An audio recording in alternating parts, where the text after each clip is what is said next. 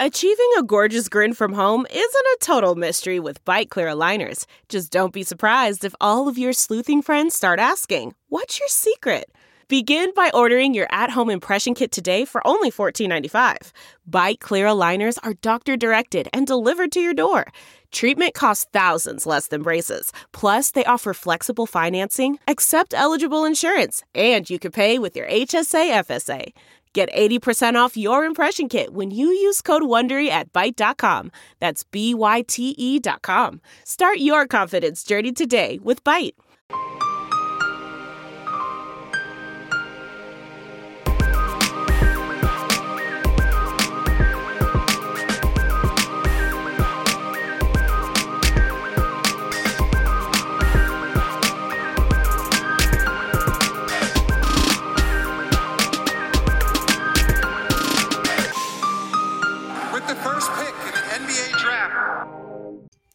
Hello and welcome back to the Prep to Pro NBA Draft Podcast.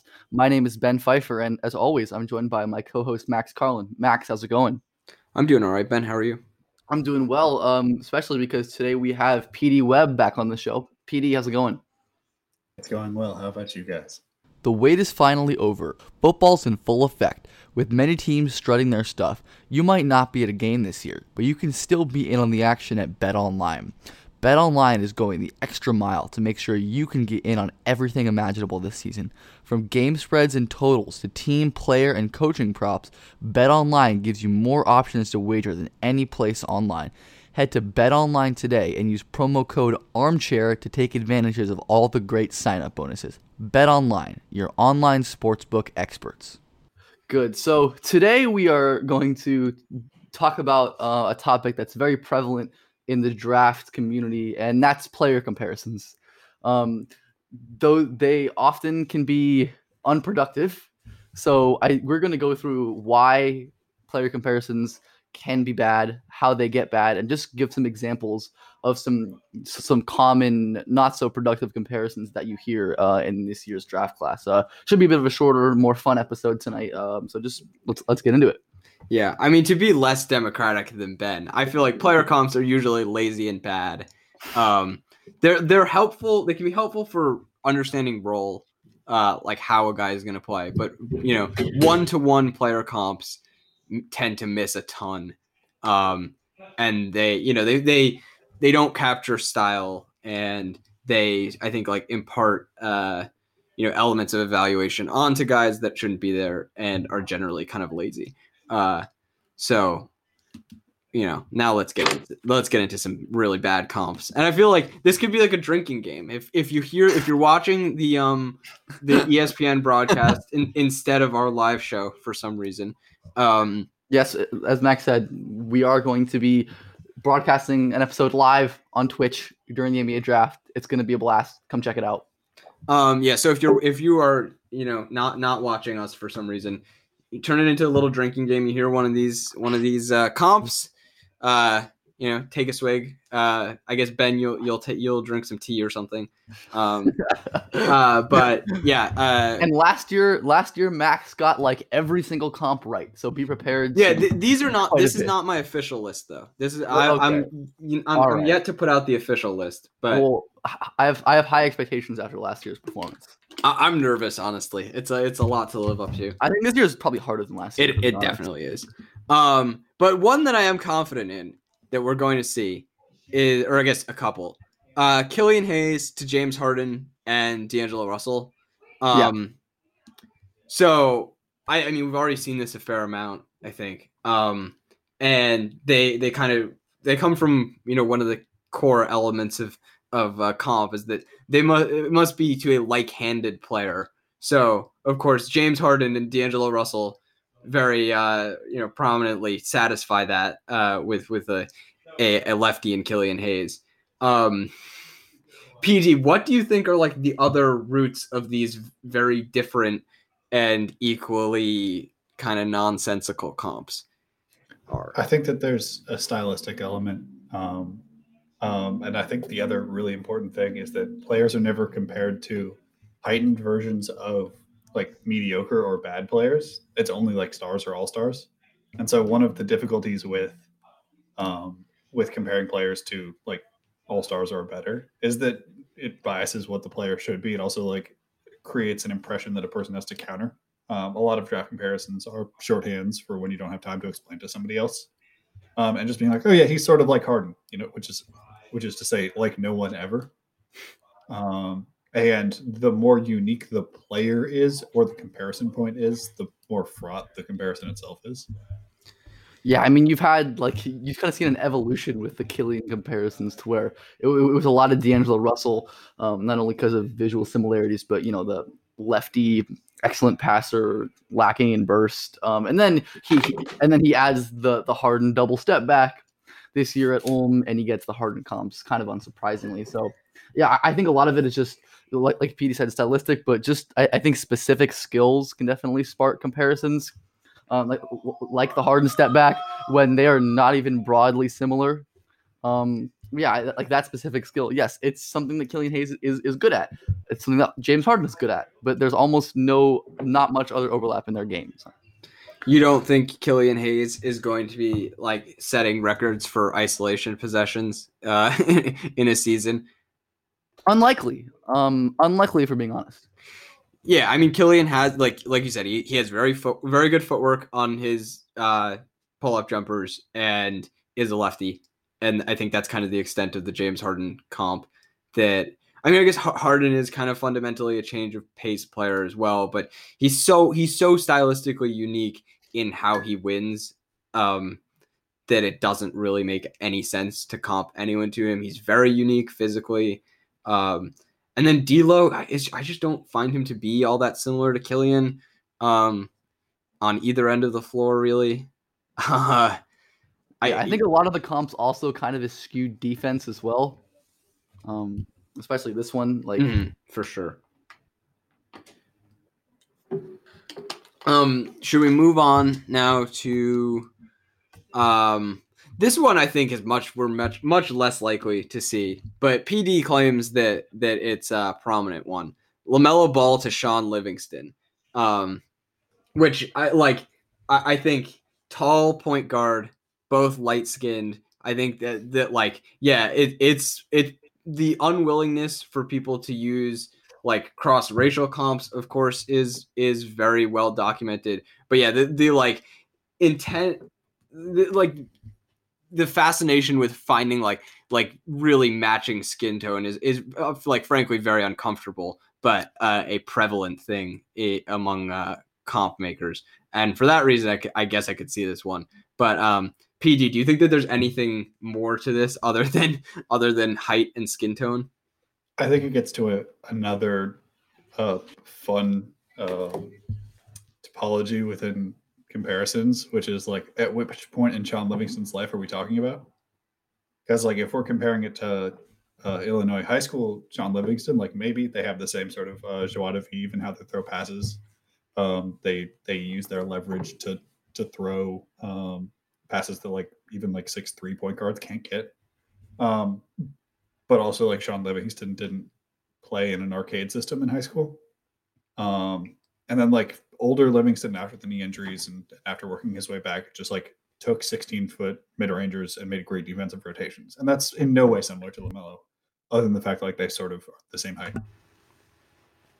Yeah, I think that's an important point that like if you were making hypothetically a LeBron James comp, like just comparing someone to LeBron James, you could be saying a variety of very different players depending on like when in his career you're attempting to reference.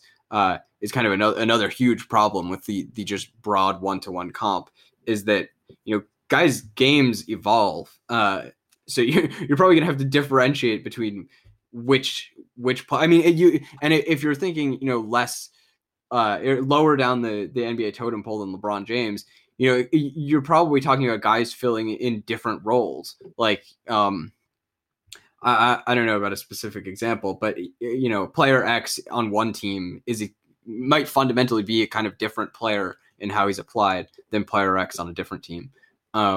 So I think that's just another kind of big inherent flaw in comps. This one we're definitely going to see. Anthony Edwards to Dwayne Wade and Victor Oladipo. Yeah, I mean, you see like the comp to just hyper athletic shooting guards around 6'4" to 6'5" with shot making and ability to get to the rim. When again, I mean, one, I think again, like which players are we talking about? Like, because Prime Oladipo is a lot different than Orlando Magic Oladipo, is a lot different than current Victor Oladipo, and then just I mean, it's probably like it's definitely one of the more common ones I think you're gonna see on draft night. Most definitely. Ben, do you not think Ant is going to be like a first team all defense guard? Seems unlikely. Once again, an example of the comparison very much eschewing defense, whereas Anthony Edwards will never reach likely will never reach the defensive heights of Victor Oladipo or Dwayne Wade. Yes. Another area it eschews is like the journey that players have had. Like comparing Ant to like multi-year college guys is very interesting because multi-year college guys come in with a different set of expectations and a different set of baggage. Where Ant had like one of the more forgettable 6 months at an institution that we're going to have for at least a while. And then like Oladipo took multiple spots to get going. So this is a very strange comp beyond just like the fact that they look great when they do Euro steps. Yeah, like you wouldn't, if you're a drafting team, you would not aspire to draft someone who follows Victor Oladipo's career arc because the Orlando Magic did not get a second pick value out of Victor Oladipo. That's not really, that's not really a career trajectory you'd want to draft in the first place. So if Ant Edwards, if the implication of this comp is that Ant Edwards is going to take multiple chances, failing, playing in different roles to eventually reach all NBA level, that's not a selling point in my opinion, at least not for his drafting team. Max, yeah. I think you're committing a sin in applying intellectual rigor to the idea of comparisons. Well, that's a nice transition into our next one because it does not hold up to any intellectual rigor whatsoever. This is really like my favorite one because it's a combination of two just like hilarious comps. I think we can do Onyeka and Precious together. Yeah, because they get the same comps. They both, it seems, get Bam and Montrezl Harrell comps. You don't have to have seen Onyeka Okongwu or Precious Achiuwa play to know that's ridiculous. Because those are opposite players. Yeah, no, like a player could not both be similar to Montrezl Harrell and Bam Adebayo. It makes no sense. They're like pretty much polar opposites. So PD, what do you think is the underlying logic here? They both look like they try hard. Like Trez always looks like he's trying. He's often like not, especially in defensive rotations. But like they're both dudes who have the reputation of energy, if not like the actual output of it.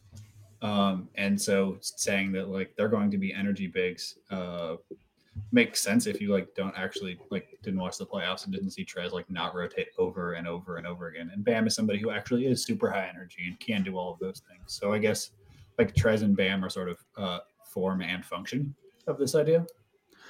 Yeah, I mean the Onyeka one makes more sense than Precious just because the mobility is broadly similar, even if Onyeka is not at that level. Then then offensively the comparison kind of goes out the window. But yeah, I mean Precious again, very different than both of them, and they're so polar opposite as players. They have like no overlapping skills. Yeah, I think that Bam is another strong example of don't comp guys to unique players because the way Bam moves is like very much unique for a big man. I don't really think that there's anyone who moves like that. So that's just kind of like inherently going to be a failing of these comps is that these guys are like Bam is always the comp. Draymond is always the comp because there is no one else of that archetype. But everyone's always looking for the next one. But yeah, but that's the whole point of their existence and the whole problem with the comp is that they're the only one. That's why they're special. They're the only one. Doing what they do is very difficult. So Bam comps, they're popular right now, obviously. Like that's kind of another thing that comes into play with a Bam comp is that kind of whatever's the latest flavor will be very popular. and Bam most certainly is after the Heat's run to the finals. And so we're going to increasingly, I think, see Bam comps. We saw it with like every single big comp to Clint Capella. If you're like a moderately mobile big, you're comp to Clint Capella after the success of the Rockets. But that just because a certain guy is having success in the NBA at a given moment does not mean that there's just going to be an influx of guys who are exactly similar. Because that thinking is to say that like all attributes are flat and that within archetypes there aren't thresholds. Like what percentage of Bam's foot speed and understanding of angles do you need to have to switch like Bam or to move on closeouts like Bam? And there isn't a particular answer to that question. And that's not what these comparisons are to do. It's to be like, well, he's 40% of Bam's movement skills. So that's probably a player. Mm-hmm. Instead, they're just like, he exists there. And if he works, he doesn't. If he does work, I was right. Yeah, I think that's an important point because we saw this, I think, or we have seen it recently, and it kind of sustains that Siakam comps are a common thing now. And my whole problem with those is that if you're 80% of Siakam, you're probably not all that good because what Siakam does is really hard. Like if you're 80% as good at Siakam as like weird runners and stuff like that, you're probably not a very effective player. So yeah, it's just like if you're kind of a like an off-brand version of one of these guys who's really weird and succeeds in a unique way, you're probably not going to succeed. So the next one is one that I guess I'm a little more sympathetic to, but I personally don't like at all. It's Kyra to De'Aaron Fox. So this is pretty obvious where this comes from. I think it's the speed. But I think what it kind of misses that's pretty huge is finishing ability. That like I feel like that's like the big hang up with Kyra is his finishing is a major concern. He's very, very weak and he's not a great vertical athlete. And De'Aaron Fox, even when he couldn't shoot at Kentucky, was a very good finisher, was a very good runner guy. Kyra didn't even attempt runners at Alabama, which is not necessarily his fault, but he didn't do it. So De'Aaron Fox, like very, very accomplished, like 15 feet and in. And Kyra Lewis, that's where like all of the questions come into play. And that's very central to the kind of idea of a blazingly fast guard like that. Yeah, Fox shot about 60% at the rim in his freshman season, 75th percentile. Kyra was nowhere near that at Alabama. I mean, just totally different levels of vertical athletes and just finishers in general.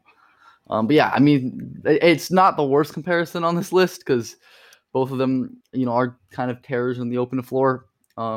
But with their speed. But yeah, I mean, again, like it's another case of see one specific skill and assume that, that comparison is legitimate. Yeah, I think it's just a strong demonstration of even if a guy does have some broad similarities, that if like the very crux of their game is where they diverge, then it doesn't make a ton of sense to say that like Kyra will succeed because he is similar to De'Aaron Fox, except a lot of De'Aaron Fox's game hinges upon this one key aspect that Kyra very much doesn't have. That in fact, it's like maybe the biggest single question in his entire evaluation. It's just like to me, it's a like a failure of a comp because of that. But if you are optimistic on Kyra's finishing, I get it more. But I am not optimistic on Kyra's finishing. The next one we have is a pretty quick one. It's RJ Hampton to Dante Exum. This to me, like kind of by accident, is maybe not the worst comp. However, it is made solely because they look identical. They like really look like twins. And I think we see that pretty frequently. The guys who look alike get comped, and that obviously makes no sense. I don't know if you guys have anything to add on that. Yeah. Also, like from Australia thing, mm-hmm. that's the just another part of the reductive comparison. They played in the same place. They look the same. They are the same position. I mean, like you said, like it's again like not the worst comparison on this list. It's actually not that bad, but I think it's illustrative of like a lot of the problems with comparisons that are pretty bad. Mm-hmm, for sure. I would put Cole Anthony and Austin Rivers in this category. of like guys who Yeah. like they don't have like the same like doppelganger thing, but there's a lot of the same approach and attitude stuff, and it's just like, oh yeah, they're the same guy. It's like, well, functionally they're very much not, but there's so many overriding visual similarities that people just decide to roll with it and not think about it any deeper. For sure. Okay. Next, we've got a couple fun ones for one guy. We've got James Wiseman to DeAndre Ayton, which is pretty ridiculous, and to Chris Bosh, which is really hilarious. I guess we could start with Bosh. First of all, lefties.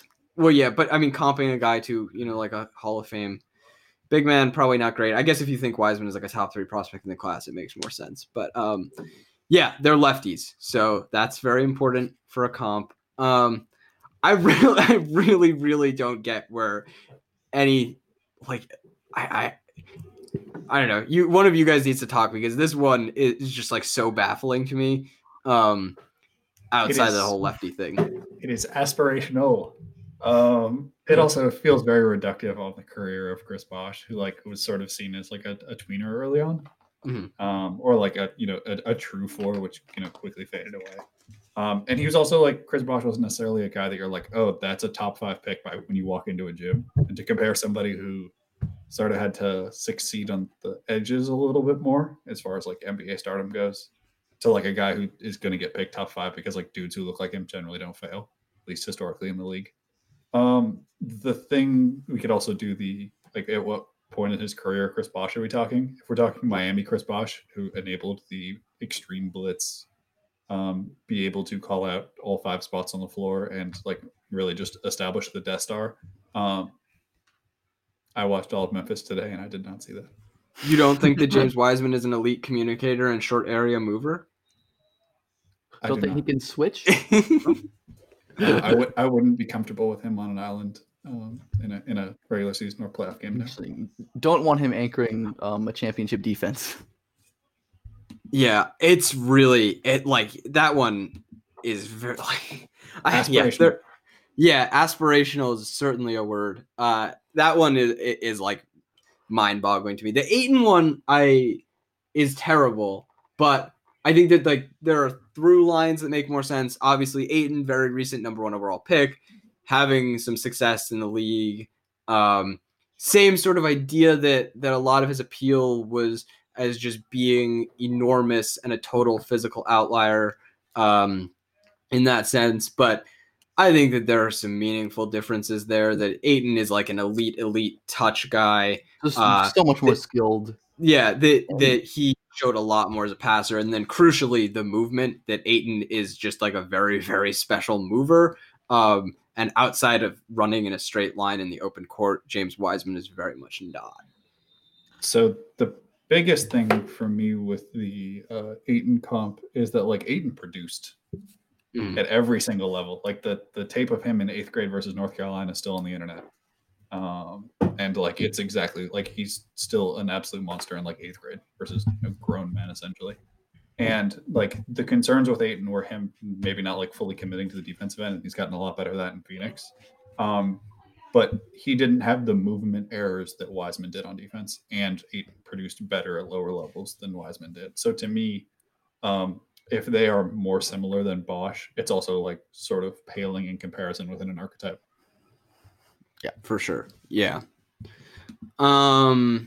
Okay. Next is one that I think is pretty common and is really just deranged.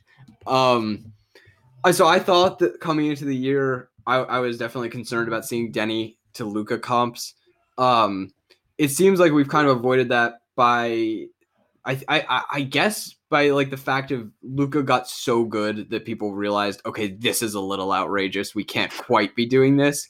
But Denny to Danilo Gallinari is like one of the wildest comps that's like, it seems to be very common. I'll read you some stats quickly. Before Danilo Gallinari came over to the NBA in Italy, he shot in his last season overseas before the NBA. He shot 83.6% from the free throw line, and 38.4% from the three-point line on 5.2 attempts per 40. And those numbers were pretty consistent and reflective of his general shooting performance before the NBA.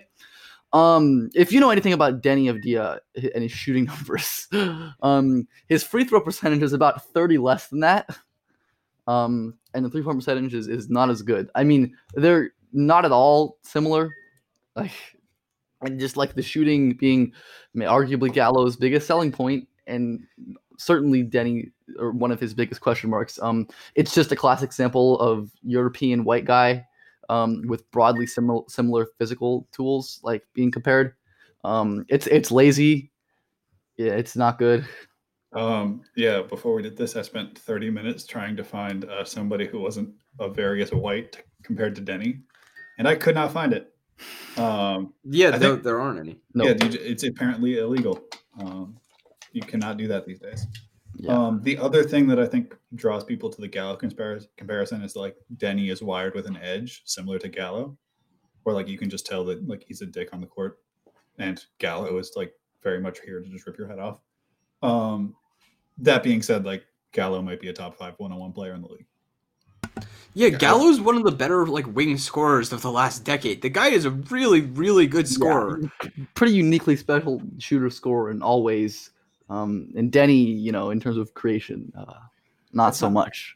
It's just, I think that there are many other comparisons that are available if you wanted to go this route. The problem is that they're not white European dudes. Yeah, it's just like Deni is a defense first prospect who's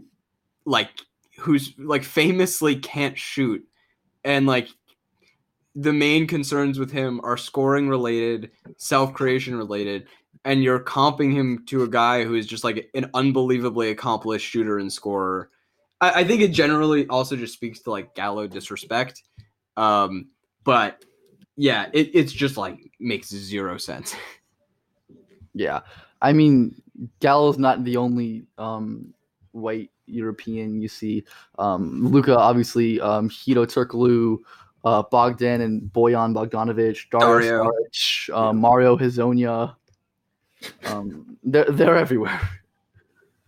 And they're all bad. Like there's so many better ones. Yeah, like if you just Google search like Deni Avdija, Danilo Gallinari, like pages of it. Like it's really prominent. That's one that I guarantee will be on the ESPN broadcast, that they will say that Deni is similar to Danilo Gallinari, and it's just like it's really like entirely disconnected from reality. They're not remotely similar players in like any way. It's really bad. From one disconnected to reality comparison to another. These are some more very bad ones. Yeah. Poku to Kristaps Porzingis and Dragan Bender. Yeah. Again, another example of the European white guy comparison with broadly similar physical characteristics. See, I don't see this as a white European thing. I see this is just how draft comparisons work. It's not like it's just most revealed because there's not that many white European dudes. So, you know, when you get the more unique ones, they just like search down for names. And they're like, Bender? Is it a Bender? It's like, well, you had 5 names and you pick, you just, unfortunately, there's not that many dudes like him. So the game gets revealed. But like when we get to Wembanyama, eventually this is going to be a fascinating game. Yeah. Yeah. I mean, he'll just be called like Shooting Gobert, right?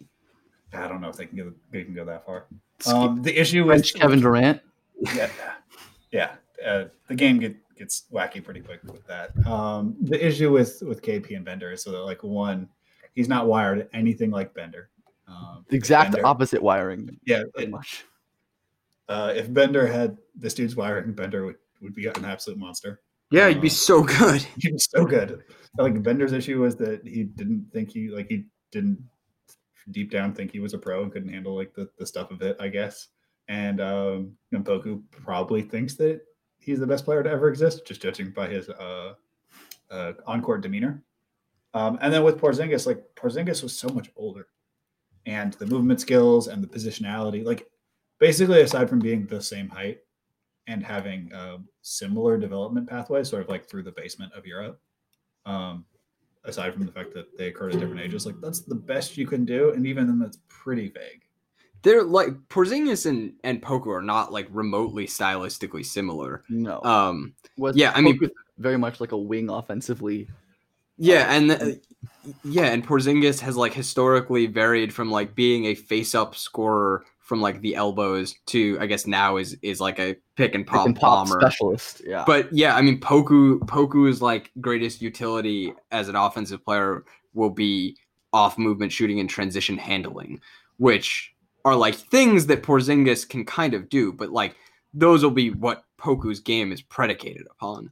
And like defensively, Porzingis is like very much a big, and Poku is like a weirdo weak side rim protector who is like, you know, a lot of his impact is based around mobility and ground coverage, which I don't think is necessarily the case for Porzingis. The Bender one strikes me as more ridiculous and like also plays in with the like all of these very large European white guys are mystery boxes. But yeah, I mean, Bender, like famously timid prospect. Poku, like, could probably use some timidity. He could like, that guy tries stuff, and it's like usually honestly not that successful, but it's very entertaining. And clearly confidence is not an issue for Alexei Pokusevsky. Listen up, fellas, because today we have a new Manscaped product alert. Manscaped just released the Weed Whacker nose and ear hair trimmer. Take a look in the mirror and I guarantee you'll see hair sticking out of those holes. It's time to keep your ear and nose hair looking as nice as your clean-shaven pubes. Manscaped is forever changing the grooming game with their Weed Whacker. This nose and ear hair trimmer provides proprietary skin-safe technology, which helps prevent nicks, snags, and tugs in those delicate holes. The premium Manscaped Weed Whacker uses a 9,000 RPM motor-powered 360-degree rotary dual-blade system. Its intelligently contoured design enhances the trimming experience, and it's waterproof, which makes for easy operation and cleaning. Get 20% off and free shipping with the code ARMCHAIR at manscaped.com. That's 20% off with free shipping at manscaped.com. And use the code ARMCHAIR. What are you waiting for? Go whack your weeds. The wait is finally over. Football's in full effect. With many teams strutting their stuff, you might not be at a game this year, but you can still be in on the action at BetOnline.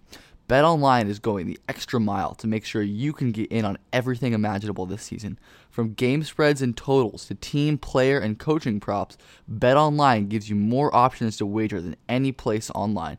Head to BetOnline today and use promo code ARMCHAIR to take advantages of all the great sign-up bonuses. BetOnline, your online sportsbook experts. Yeah, not great. All right.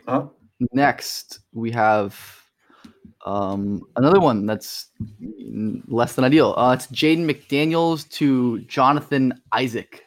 One of you want to get into this one? Yeah, this was a popular one, more so when Jaden was regarded like really highly, I think. But I think this one is pretty prevalent.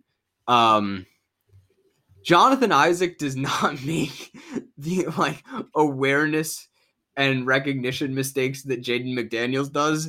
Like you don't watch Jonathan Isaac just like get back cut constantly and just like not make rotations. This is a guy who's like one of the absolute best defensive players in basketball. Just like kind of a one of a kind like wing forward defender. Jaden McDaniels is really, really not that. Jonathan Isaac has also gotten to the point where he's like very strong. And so, yeah, he was skinny as a prospect, but he is built now. And that I think is an important part of his defensive impact as well. They're another one where they kind of look alike, an uncommon body type that they kind of share. But Jonathan Isaac is a pretty unique player, and just being like lanky and tall does not make you Jonathan Isaac. Another example of don't reach for these incredibly unique special basketball players that just don't have broad similarities to prospects with similar looks and physical statures. Yeah, that's my theory on this one as well. Is that it was reverse engineered from the rumored Jaden McDaniels wingspan, which was like +7, +8, and like if you're like, okay, well, who's his size and has like a huge wingspan and makes an impact a number of ways, but maybe like isn't a true scorer once we got past like Jaden McDaniels KD comparison of his like junior year of high school. And the only guy you have left is Jonathan Isaac because you've given away the game of reverse engineering these comparisons. They're about as different as guys could be in terms of like how they impact a game. Jaden is sort of an offensive volume guy, and Jonathan Isaac like had to be begged to shoot at Florida State. They're aside from being dudes of the roughly same physical profile at one time in their lives. There's not that much actual overlap here at all. All right, should we go on to our next one? Yeah. Our next one, we have Aaron Nesmith and Klay Thompson. So tall shooters. Yeah. No. Yeah, I mean, we've seen Klay. The Warriors have turned him into kind of like a specialized shooting off movement, point of attack defense specialist that has played a key role in their dynasty. And Aaron Nesmith is a tall guy who can shoot. So that's where the comparison comes from. So yeah, not the greatest when you peel back the layers, though. Yeah, and it's another one where it's like, don't compare a guy to someone else based on an all-time skill. That like, yes, Klay Thompson and Aaron Nesmith are both like wing/off guards who are very good shooters, but the degree is kind of the entire appeal of Klay Thompson. Like that's why he was able to be a key part of an all-time dynasty. That the degree of Klay Thompson's historic shooting is the entire appeal of Klay Thompson. Aaron Nesmith is not that good of a shooter. Like, everyone knows that he shot over 50% from three in 14 games. He's not that level of shooter. He's not Klay Thompson. Like, he's simply not. And the entire thing breaks down when you're not as good of a shooter as Klay Thompson. If if that's the comp, the whole point is being as good of a shooter as Klay Thompson. Yeah, comparing people to 99th percentile outcomes is not a fruitful endeavor. I do like the secondary comp that I found for Aaron Nesmith. It's Terrence Ross. And I find that to be very interesting because like Klay is somebody who does the most with the least possible. And Terrence Ross is somebody who's, had to tone it down because he attempts to do like the most quite a few times. And it sort of speaks to the nature of comps. Like one person can see a guy who like, exists on like, basically the least self-creation burden possible while also being a great scorer.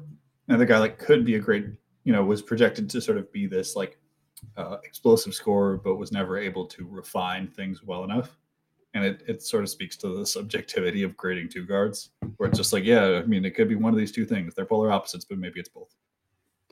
Yeah, those are two very dissimilar guys. Yeah, they're like comically so.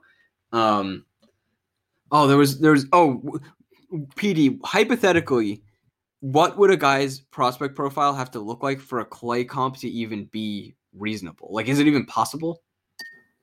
Like Caleb Houston has to shoot like 55% from three in college.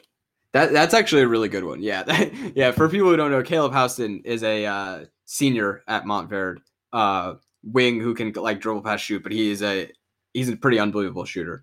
He's committed to Michigan next year. Mm-hmm, yeah. That actually that's a pretty solid one. Yeah, because he's like does not have a nuclear off the dribble game by any means, but a really great shooter at that size. So if he went to Michigan and for that year on high volume shot 45% or whatever from three, it would be kind of believable that he is at least like an all-time shooting prospect, in which case I think you could maybe get away with that comp more. But even then what you're doing is saying that there's a player in the high shooting, high release low dribbling, low playmaking archetype. Like they can make good decisions, but you don't want them to dribble more than 2 times against heavy pressure. Like what you're saying is that what Klay, like that there is a threshold of Klay that is feasible. Whether somebody like, I don't want to even say Houston because it's a ridiculous amount of pressure to put on a kid. But like 80% of play, if you get 80% of the defense, 80% of the shooting, but like 100% of the usage style, that's probably still a valuable player. But you can't navigate away from that and take the 20% of him that's not shooting as well and just add playmaking on top, because that's an entirely different player. So like while staying within the usage archetype, you have to be willing to have trade-offs. And I think that's the issue with a lot of these comps, is that like if they aren't exactly the way that if Van Edwards isn't exactly Dwayne Wade on offense, like then that might not be a good player, because of the ways that Dwayne Wade is good are so such marginal returns. Mm-hmm. And Klay's somewhat of the similar. Like Klay takes shots that like you basically want no one else to take. Yeah. Next we have one that we probably won't see unless he goes really high, I think. And that's kind of another factor that comes into play with comps, is that like they'll vary, I think, based on where a guy goes. Like you're probably not going to see Bam comp for Zeke Naji going in like the second round, even though he's very mobile, like arguably more so than Onyeka and Precious, but you're not going to see that because he's going later. So this guy, I think, seems to have a wide range where he could go, and I think that will influence his comps. But Tyrell Terry to Trey, if he goes high, both are skinny and can shoot and are small. And I think that's kind of the extent of it, and it sort of ignores how those shots come. It ignores everything else about their games pretty much. But they like physically look similar, and it's another one where like Trey is a popular flavor at the moment because he's had so much success. I have another one of these. Go for it. It's the people to say that Pat Will is Kawhi if he goes top 5. Yeah. Oof. Like I think that there is the framework in the same way that you could like squint at Terry and see Trey. You could squint at Pat Will and see Kawhi if that's like really what you're trying to see. But if he goes, somewhere in like the low teens, it's going to be one comparison. But if he goes high, it's hard to describe what Pat Will does in a very attractive context. But you can always reach for Kawhi and be like, well, it's actually just sort of a less polished version of one of the 5 best players in the league right now. Yeah, I feel like we'll see that with his teammate Vassell. If Vassell goes like top 7 or 8, I think we'll see Middleton, and if he goes later, I think we'll see Mikal Bridges. And those aren't included in this because I do think that there are actually like some reasonable things to take away from those comps. Even if I wouldn't make them 1-to-1, they're more reasonable. But yeah, I think that we'll see variation in those depending on where he gets drafted. Can we get into the 3 most ludicrous ones in this entire thing? I've been staring at these names the whole time. Yeah, so we're gonna do my personal favorite one first. This one is fantastic. This one is unbelievable because it is just like totally insane. Tyrese Halliburton to Shai Gilgeous-Alexander. So this touches on so many of the sort of principles of comp building that we've discussed. But the greatest failure, I think, more so than comping to a guy who's as unique as Shai to me, is missing like the core concept of the guy's game. That like the core concept of Shai's game is that he has a unique ability to like maneuver to and around the paint and then finish once there. So Shai, as a freshman at Kentucky, shot 74 out of 129 at the rim in the half court. As a freshman at Iowa State, Tyrese Halliburton shot 12 out of 14 in the half court at the rim. That is correct. 14 attempts. As a sophomore, 23 out of 38 at the rim. Total 25 out of 52. Again, Shai in his freshman year alone shot 74 out of 129. So Shea had 44% more rim makes in 1 year than Hallie had rim attempts in 2 years. They're not remotely similar players. I've seen this one several times. I have no clue what could possibly be the impetus behind it. It's totally baffling. They're both like kind of the same height and skinny. It's truly mind-boggling. I don't get it. It just, like Hallie, the idea that Halliburton is any sort of on-ball creator. I mean, yes, he played on the ball at Iowa. Shea Gilgeous-Alexander played on the ball at Kentucky. It's nothing really. I mean, they're both funky to look at, and that's I think that's just like, what's a funky player? It doesn't make any sense. I've thought about it a lot because it weirdly gets brought up a lot. I guess like Shea's jumper was also a lot more weird at Kentucky, so maybe that's something people point to. Obviously, the percentages weren't similar in terms of volume, but like, I don't know, what are we doing here? A guy who can shake with the best of them, and then like a guy who struggled to create in like a U19 setting with Team USA with like 4 other excellent creators in this space with floors you could ever want, and just couldn't do it. Yeah, I guess they're both skinny 6'5" guards with set shots. That is kind of it. But I've seen this one a ton. I think this is one I'm pretty confident we're going to see on draft night as well. And it's totally crazy. It hits on everything of it hits on like all of the core principles of like why comps are bad. And yeah, it's just like really it's just a baffling one. Yeah, we might as well compare him to Jerry West at this point. Next, we have one that we let PD include. So, PD, why don't you introduce it? Yeah, we wanted to overrule because I've not seen it, and it's like totally. You guys will hear it. So this is a late edition because I saw it once and then Googled it just to see if other people had run with it, and there were enough independent voices confirming one of the most ludicrous things I've ever heard. To me, this is up there with Deshaun Stevenson, Michael Jordan. Yes. Yeah. not that level of hyperbolic, but it's that level of like sideways. And I just need everybody just take a deep breath as I say the 2 names that we're all thinking, the 2 guys that have never been, more similar in NBA history. That's Obi Toppin and Shawn Marion.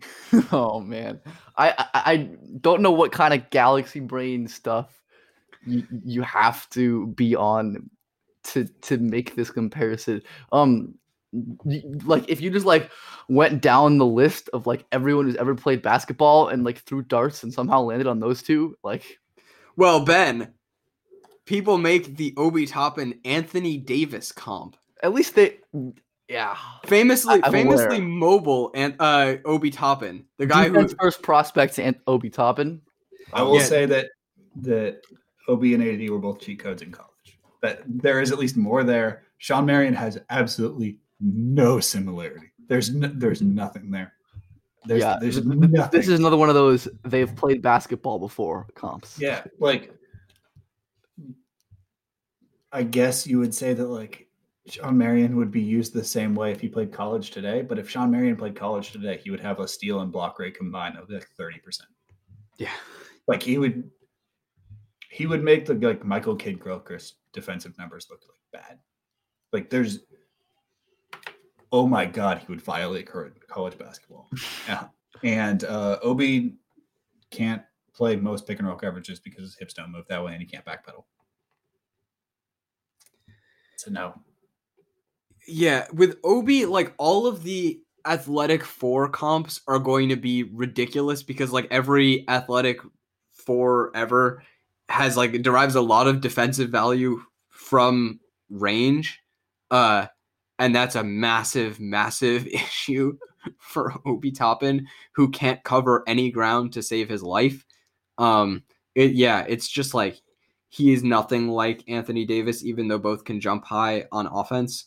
Like watch Anthony Davis play the lob in a pick and roll on defense, and then watch Obi Toppin do the same and jump 4 inches off the ground because he can't jump out of a back pedal. they're not the same at all. They're really, really not similar. They're not like even all that similar offensively.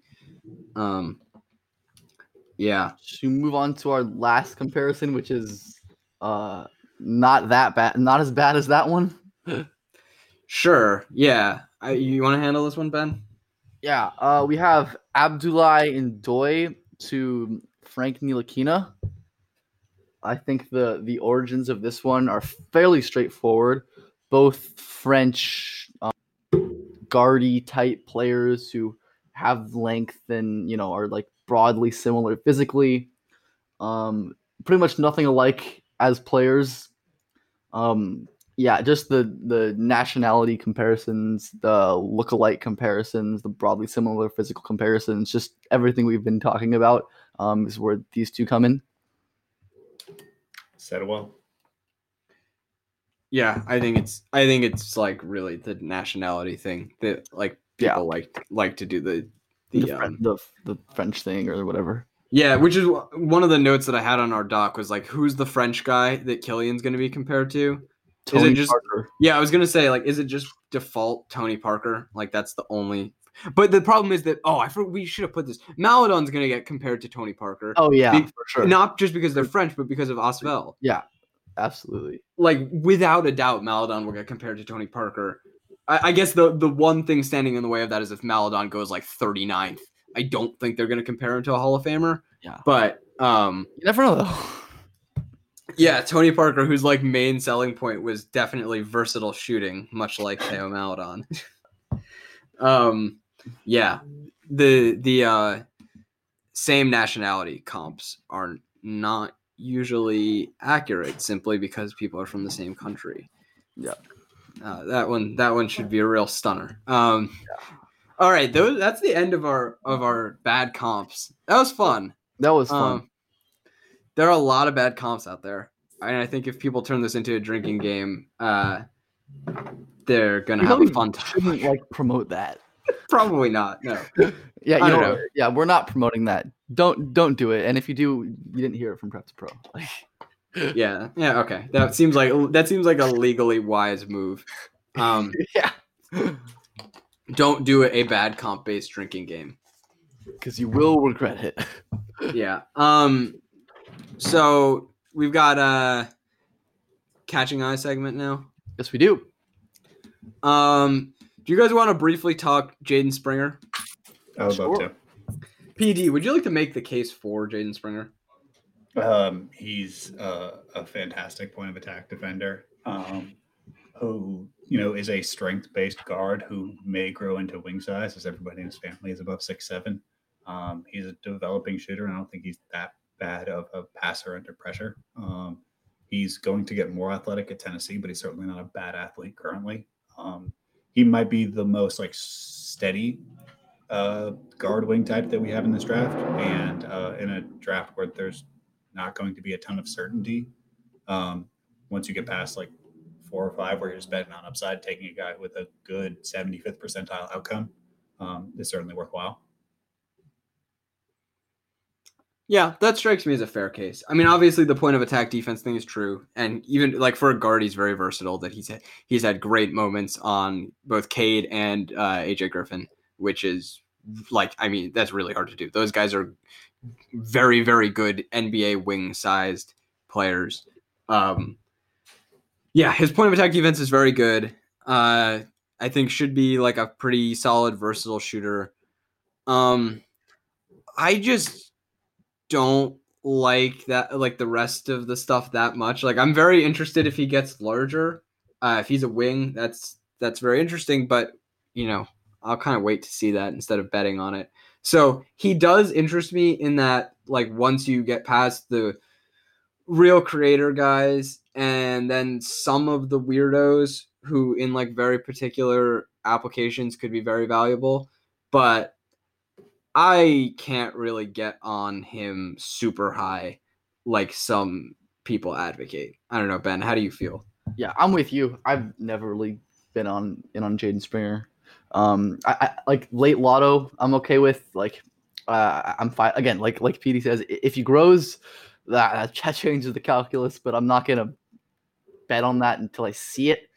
Yeah, I mean, I just worry like a lot about his offense. Really, I think the shot's probably fine. I don't have that much an issue with that, but just the creation besides the bully ball, which he is pretty good at, and I think at the college level he's going to continue to have success there. I just don't like the handles rough, just the off dribble creation. I think there's basic passing, but probably not enough for like an on ball guard. I think he's like more interesting as like a combo wing kind of, and like that's kind of why I think him, like you said, him growing would be great. But yeah, I just like the offense really worries me for like a top 5, 6 pick. I mean, I do like him a lot. I think he's a lottery level.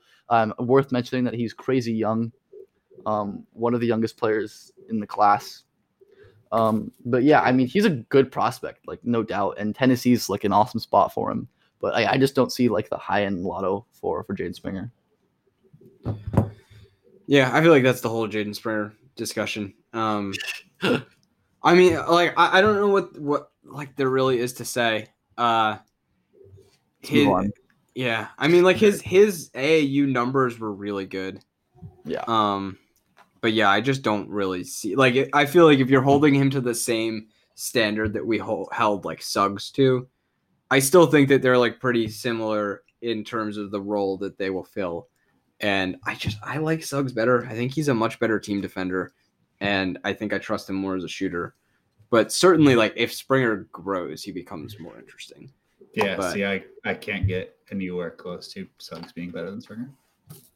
Which is fair. I understand that, but I don't know. I also I've been trying to find more Springer stuff to watch to see if I can really get it, but I don't know, man. Beyond like really like quite interesting complementary guard in the vein of what we talked about with like guys that you need next to the growing class of jumbo creators. I'm not wild about Springer. All right, Max. Do you have one more? Yeah. So I was watching some Jay Scrubb, and saw this other guy on. I can't remember the team, but he's going to Wichita State this year. He's a combo guard named Craig Porter. He's pretty interesting. Second year in a row of seeing some scrub and finding some other guard that was pretty solid. But he's like really, really quick, pretty vertically explosive. Not a great shooter, but not like a total non-shooter. Some stats: he shot 56% on twos in JUCO. 3.5 stocks a game as like a kind of small guard. 3.5 assists to turnover with over 7 assists a game. Pretty interesting, like all around combo type guard. I don't know that I have much more to add beyond that. This is more of a traditional catching eye thing where it's like, wow, this guy was like something real. But someone to monitor at Wichita State. Like definitely a good basketball player. Very much popped playing at the JUCO level opposite Jay Scrubb. Better or worse than Scrubb? I think Scrubb was better. I'm not wild about Scrubb. He has some real intrigue. Like he is I don't know how to phrase the like praise of his shooting because he's like a good shooter, but kind of a little bit of a weird one, and generally just like a weird player. But there are some real abilities there. Like he can shoot, and he is genuinely a very explosive athlete at like 6'5", 6'6". He's a real prospect. I don't know that Porter will ever be a real prospect, but like he's definitely a candidate to be a good college player. But yeah, no, definitely popped. Would watch that game. That's I can't remember the guys. It's something weird with a V that this guy plays for. But he's going to Wichita State next year. You'll be able to see him playing college basketball. Yeah, nothing on him. All right, so I'm going to mine. A couple quick ones. Aaron Henry is a ridiculous point of attack defender.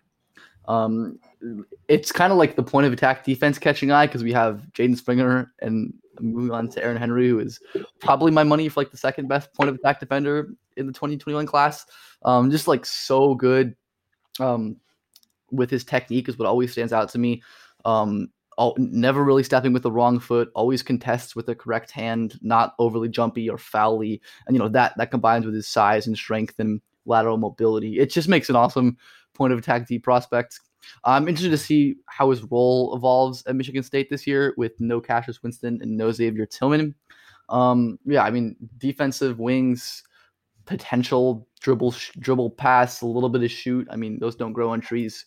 Aaron Henry's a good prospect. Yeah, pretty simple. He's good. I really enjoyed watching him when I did the Cassius Winston deep dive this week. Yeah, he's fun. He's fun. I thought he should have declared this year. He'd definitely be a first round pick this year. Easily, I think, or at least for me. I don't know if he actually would. I think borderline. Yeah, he's good. I'm curious what Michigan State's going to look like next year. Like, who's going to be handling the ball for them? It's going to be strange.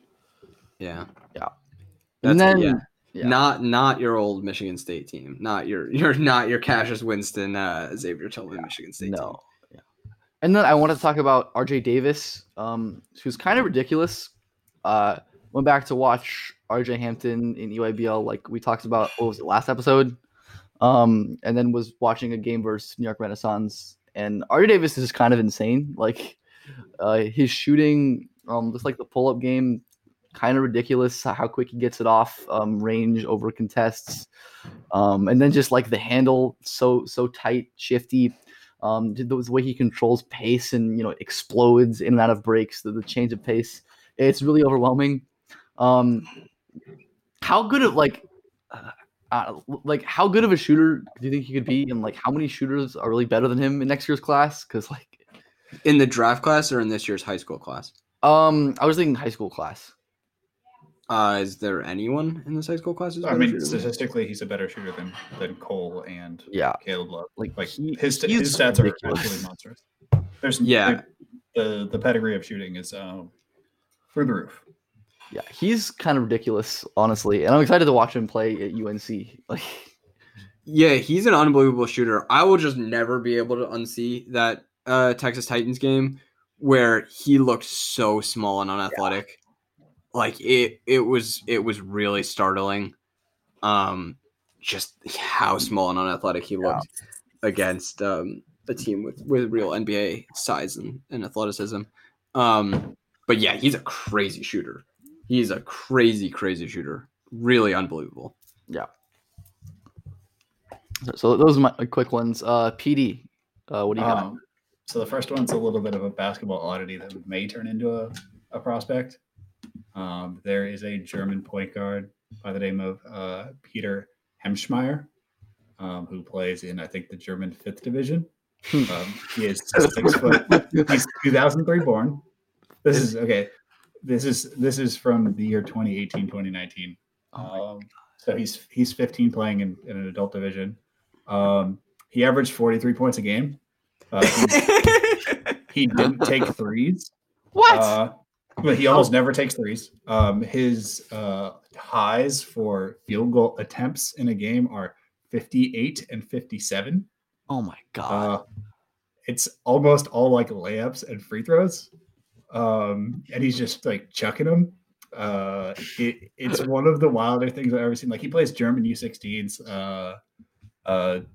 last summer. Then I think that he's probably going to be someone to monitor. It's just really fun when you can see a guy who's so distinctly what he is, which it just appears to be German Pete Maravich.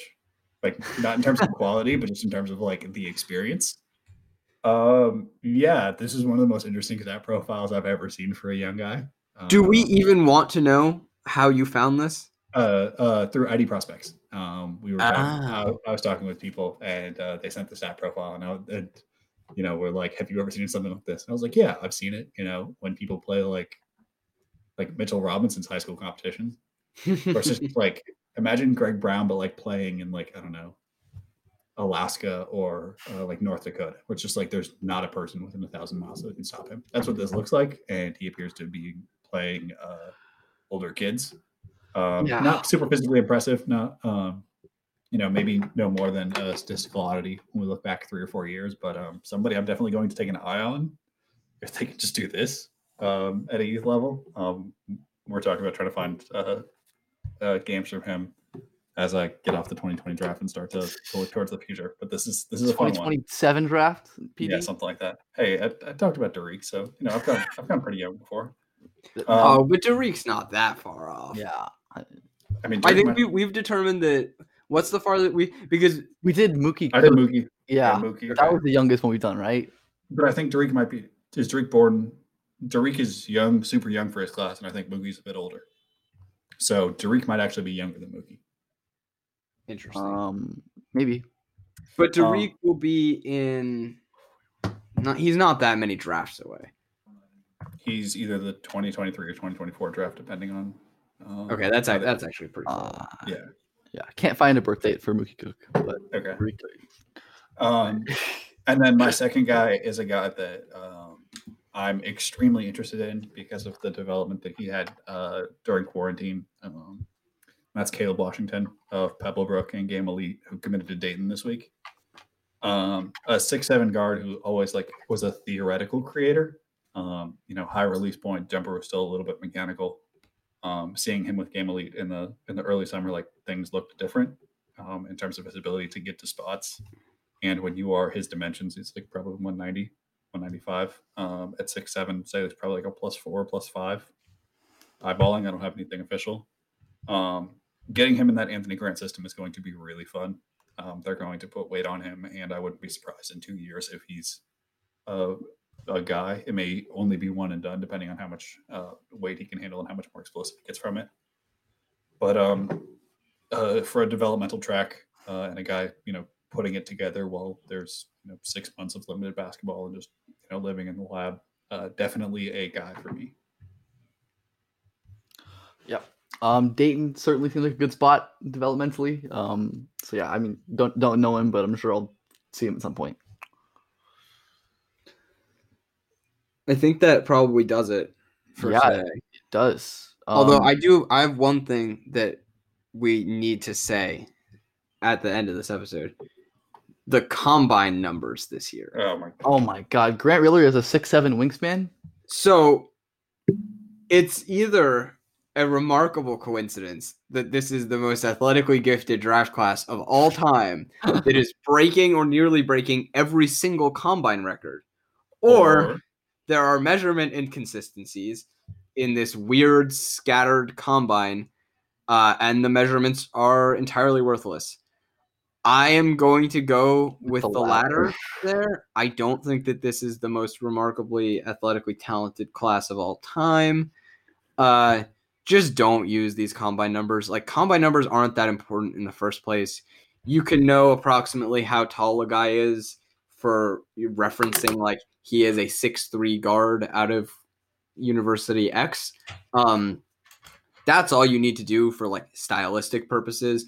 Otherwise, if a guy is very functional in his usage of his length and that allows him to get off extension finishes and contest well at the rim and play passing lanes well, that's important, and you can say that. You don't need to just say he's got whatever wingspan he's got. It matters how these things show up on a court, not what comes up when you Google Patrick Williams wingspan. So yeah, this year's combine numbers, just don't even bother. They seem to be pretty worthless. Just like a PSA, I guess. Yeah, there's been quite a few highlights of these numbers. Yeah, I'm excited for when this season is over and we can go back and rank the most explicit agent opinions of these numbers, because some of them seem to be pretty far away from reality. Just treat them like they are messages from an agent, not official numbers with checks and balances and other people observing them, which they appear to not be. Yeah, I mean, I think they're no different from whatever universities have been listing for guys in the first place. That like, they're to be taken with a grain of salt. They're probably not the height and wingspan measurements are probably not wildly off. Evidently the like testing numbers are wildly off. Like we do not have all these guys setting like positional vertical records and like 3/4 court sprint records. Like this is just not happening. They're just measurement errors. I don't think that the height and wingspan stuff is probably way off for the most part, but just like take it all with a grain of salt, and better yet, just don't use them. All right, I think that's all we've got for this shorter than normal recording session. Thank you all for listening, and again, big thanks to PD for coming on. Follow him on Twitter at AboveTheBreak3. Is always doing good work. PD, anything you'd like to plug? Yeah, the last part of the heuristic came out this week on Malachi Flynn, Teo Maladon, and legendary shooter Cassius Winston. Give that a read if you have a few minutes. I really appreciate it. Yeah. So again, always read PD's work. If you enjoy him on the pod, you got to read his stuff. Make sure you follow the pod at Prep Number 2 Pro Pod on Twitter. Follow Max at Max A Carlin. Follow me at Ben_Pfeiffer_. And with that, I think we are good to call it. We'll see you all next time.